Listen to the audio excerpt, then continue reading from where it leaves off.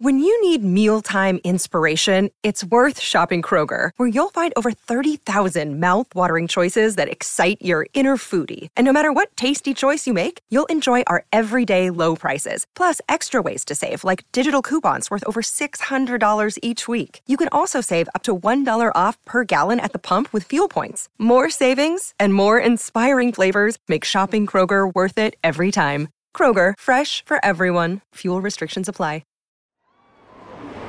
This is a Crowd podcast.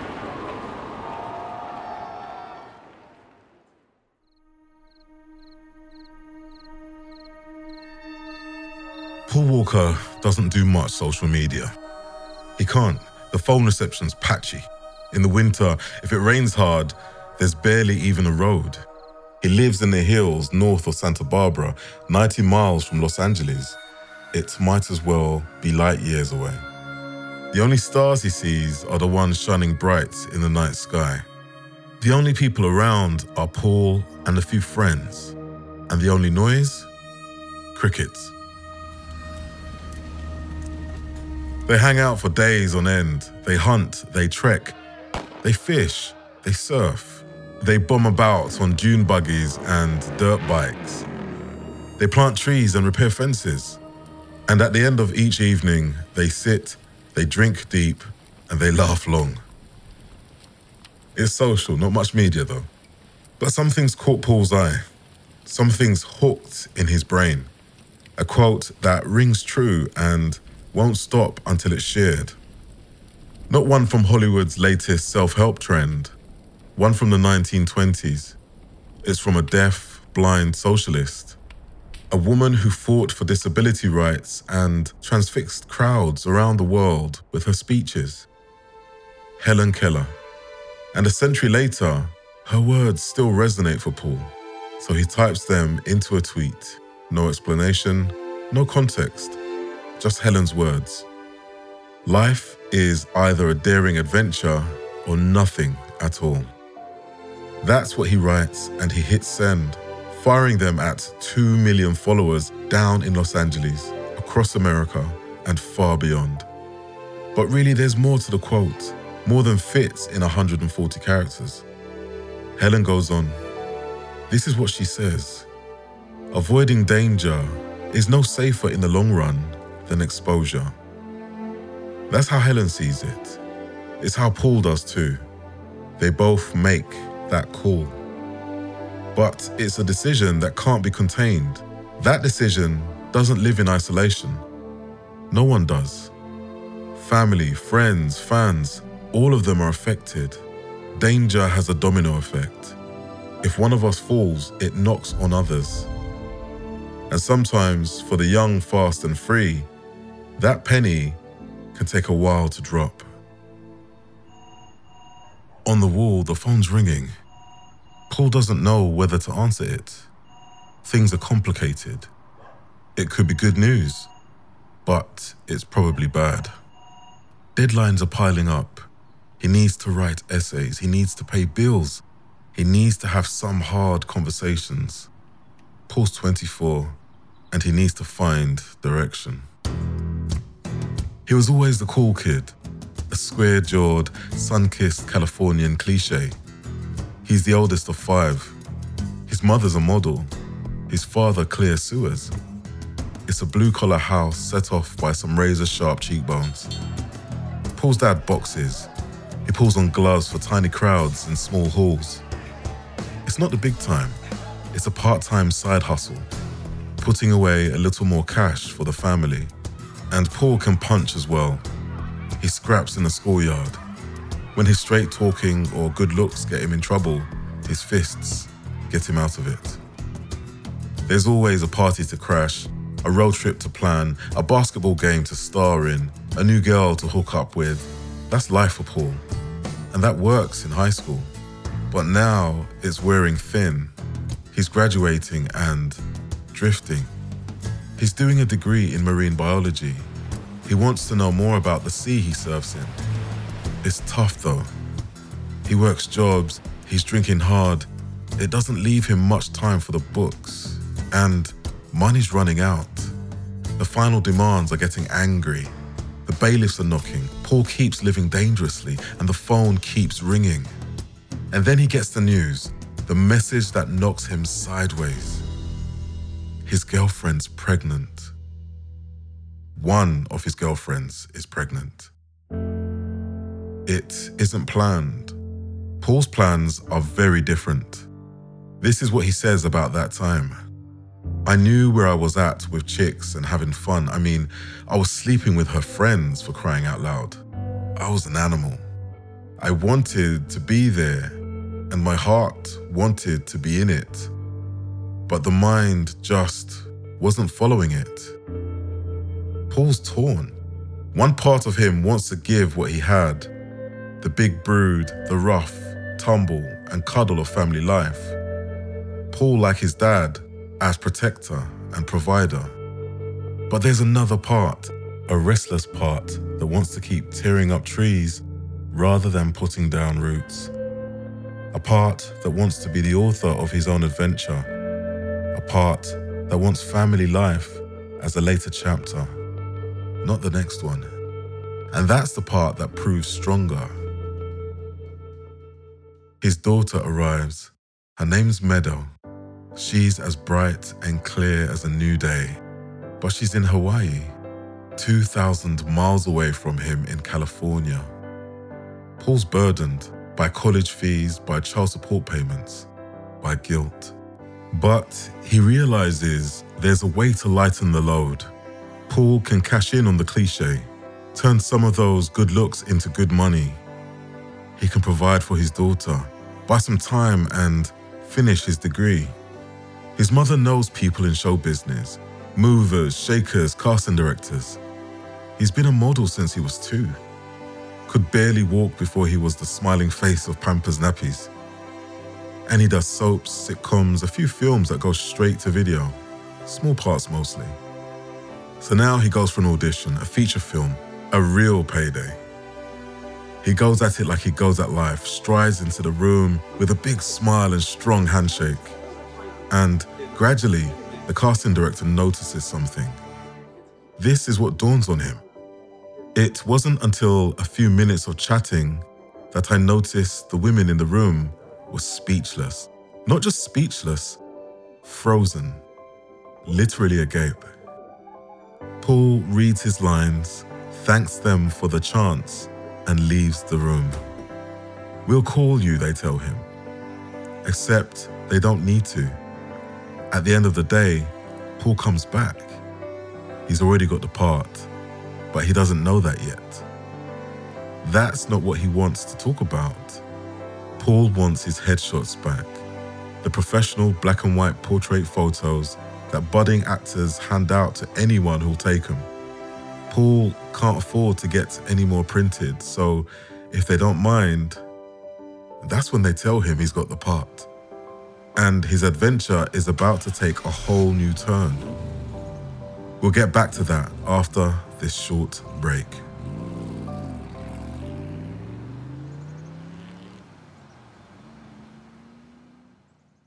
Hello, I'm Sam Walker. I've spent the last few months talking to this guy. I'm a hunter. It's what I do. He's called KC. Our rules of engagement are pretty simple.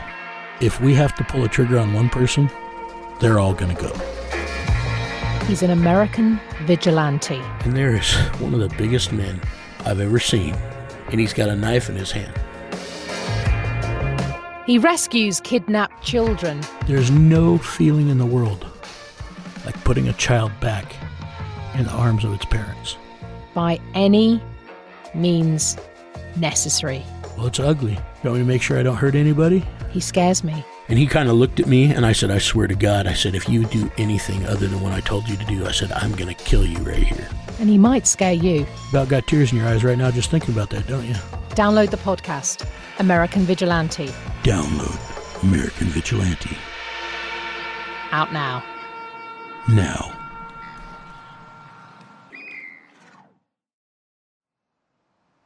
Hey there! I'm Hannah. And I'm Audrey. We are a sister filmmaking duo and co-hosts of Sleepover Cinema, our show where we analyze the films that created the collective unconscious of the girls, gays, and theys of the late 90s and early 2000s. Princess Diaries, The Cheetah Girls, Aquamarine, Cinderella, the one starring Brandy. We haven't stopped thinking about these movies since we first saw them, and we want you to rewatch them and review them with us. Are these movies as bad as critics would have us believe? Do we even care if they are? We are always unpacking that very question on Sleepover Cinema. Check out Sleepover Cinema wherever you get your podcasts or at evergreenpodcasts.com. See you soon.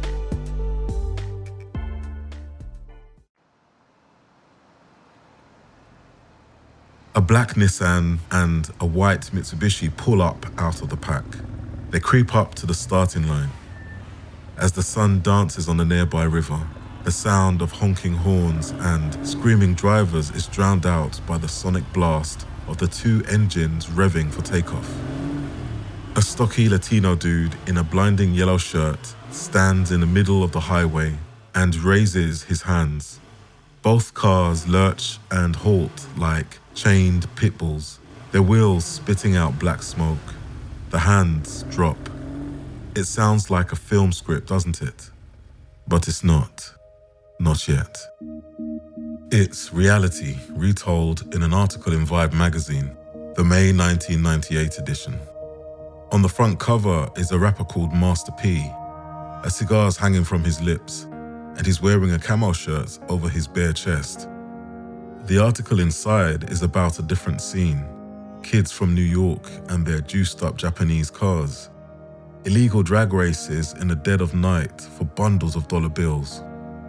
The story catches the ear of a Hollywood director across on the other coast. A film studio and a bit of funding come together. They want a big name to carry it.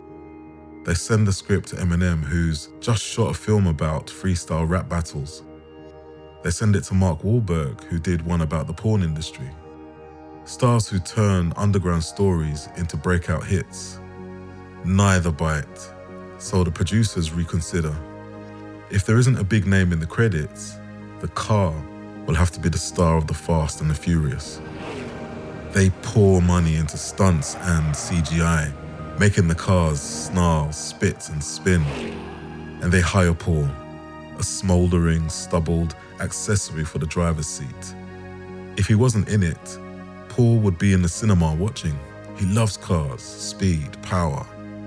The feeling of finding the edge and then finding a little bit more. But he knows that it has to have heart as well as horsepower. This is how he explains the success of the film. We don't want to take ourselves too seriously. The second we become pretentious, we've killed it. People really connect with the whole family dynamic, the loyalty and the bonds, the simple themes. People identify with it because it's not trying to be anything it's not. It's Paul who gives it this human element among the petrol and pistons. He knows it's about the bonds between lovers, friends, and colleagues, the friendships forged in adversity, the links that hold strong under strain, the things that are really important. At the end of each shoot, Paul leaves Los Angeles. He goes into the wild. He finds the backwaters, bush country, and quiet beaches. He reconnects, recharges, rethinks his next move away from the showbiz swirl. Out there in the surf, under wide skies, he takes account and he realizes the balance has changed. His film career started because he was short on cash, but the Fast and the Furious franchise has brought in billions. Its diverse cast, simple storylines, and action sequences have been a global hit. Paul himself owns cars worth millions. He has 5 BMW M3 lightweight editions, each valued at hundreds of thousands of pounds. He's got money, but now what's missing is time and purpose. So when his agent comes to him and says the producers of Superman want to talk to him, Paul says he'd prefer not to. When he overhears a couple agonizing over an engagement ring, Before the man's deployment to Iraq, he quietly wanders to the till, pays the $9,000 price tag, and walks out without a word. When 13-year-old Meadows says she wants to move to California to live with him, he turns his bachelor pad into a home for the two of them. And when an earthquake hits Haiti in 2010, he can't just sit and watch. Paul heads out there. He charters a helicopter, taking doctors, construction experts into the countryside, the areas that no one else has reached, that no one's helped. As he climbs out the chopper, he finds destruction.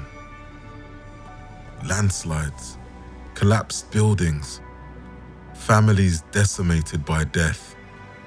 But for Paul, it's also the start of something. It's Thanksgiving weekend, and Paul wants people to give more, like he gives, generously from the heart, and to those in need. Under a blue California sky, 30 miles north of Hollywood, he puts on an event.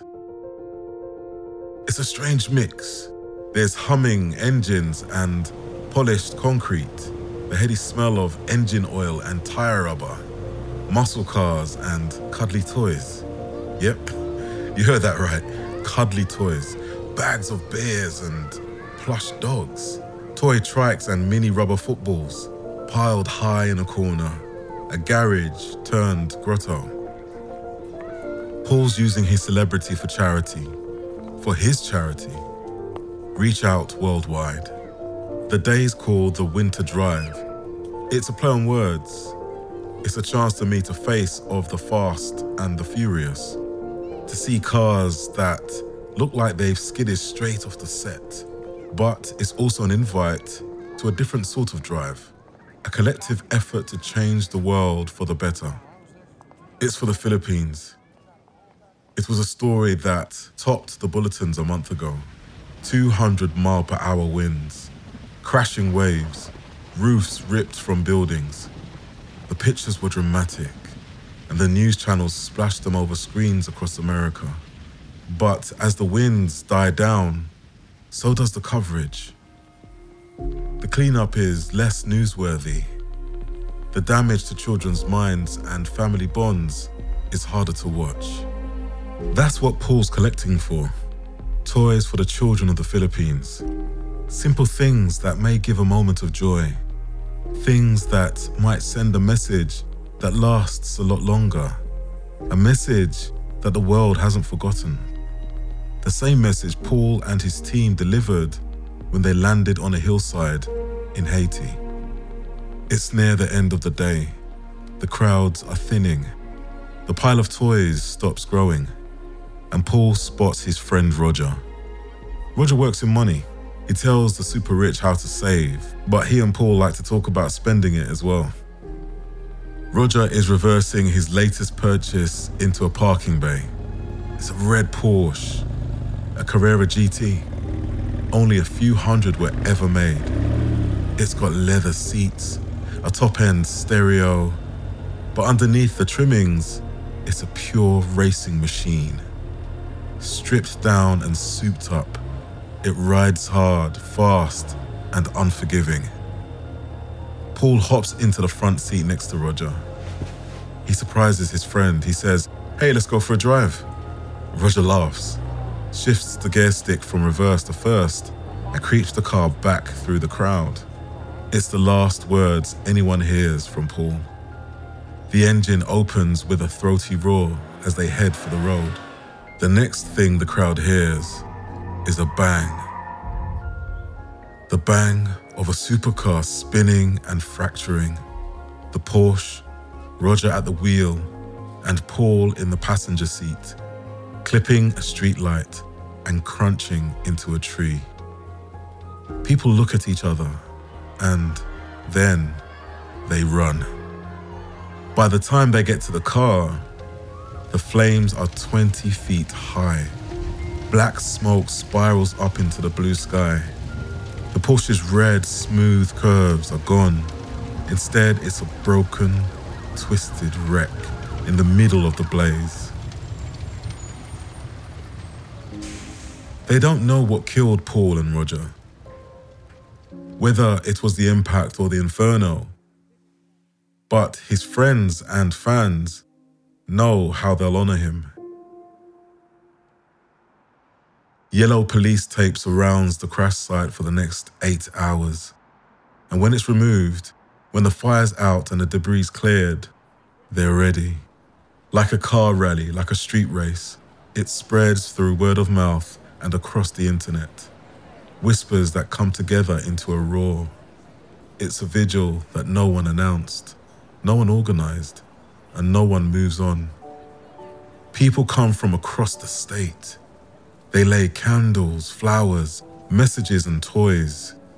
A Christmas tree is placed in the middle of it all, a reminder to give, like Paul. His Fast and Furious co-stars are there, mixing with fans. Vin Diesel takes a loudspeaker from the cab of a police car. He talks to the crowd. He says Paul is an angel up in heaven. But most of the tributes are about how down-to-earth Paul was.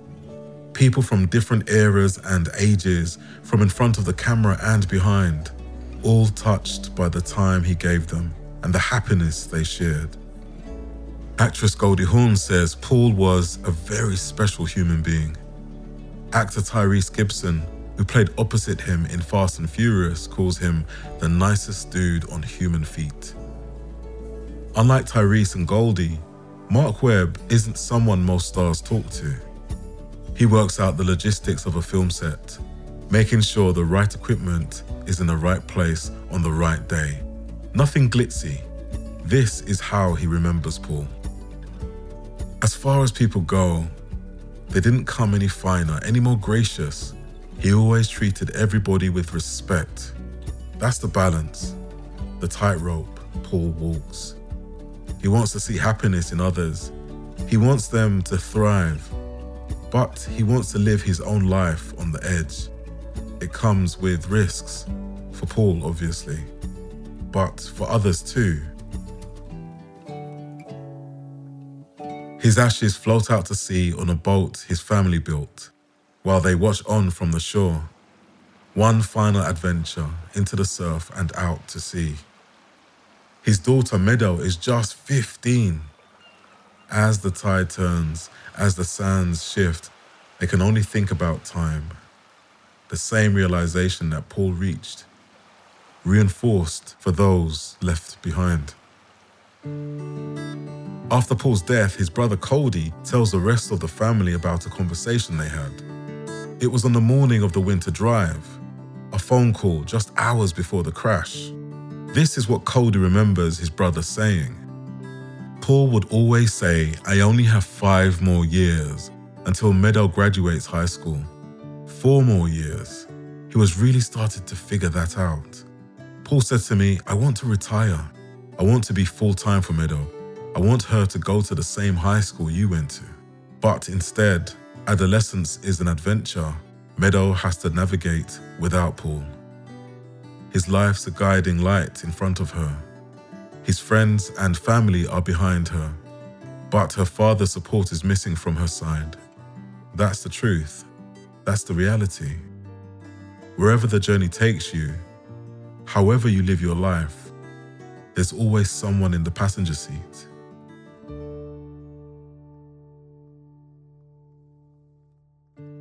This episode of Death of a Film Star was written by Mike Henson and performed by me, Elroy Spoonface Powell, Spoon the Voice Guy.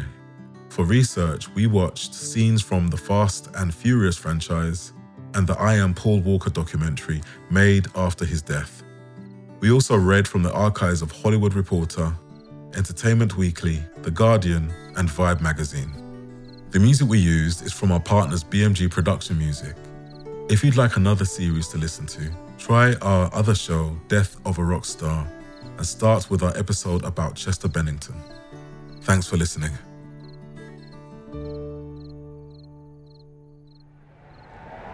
Crowd Network, a place where you belong.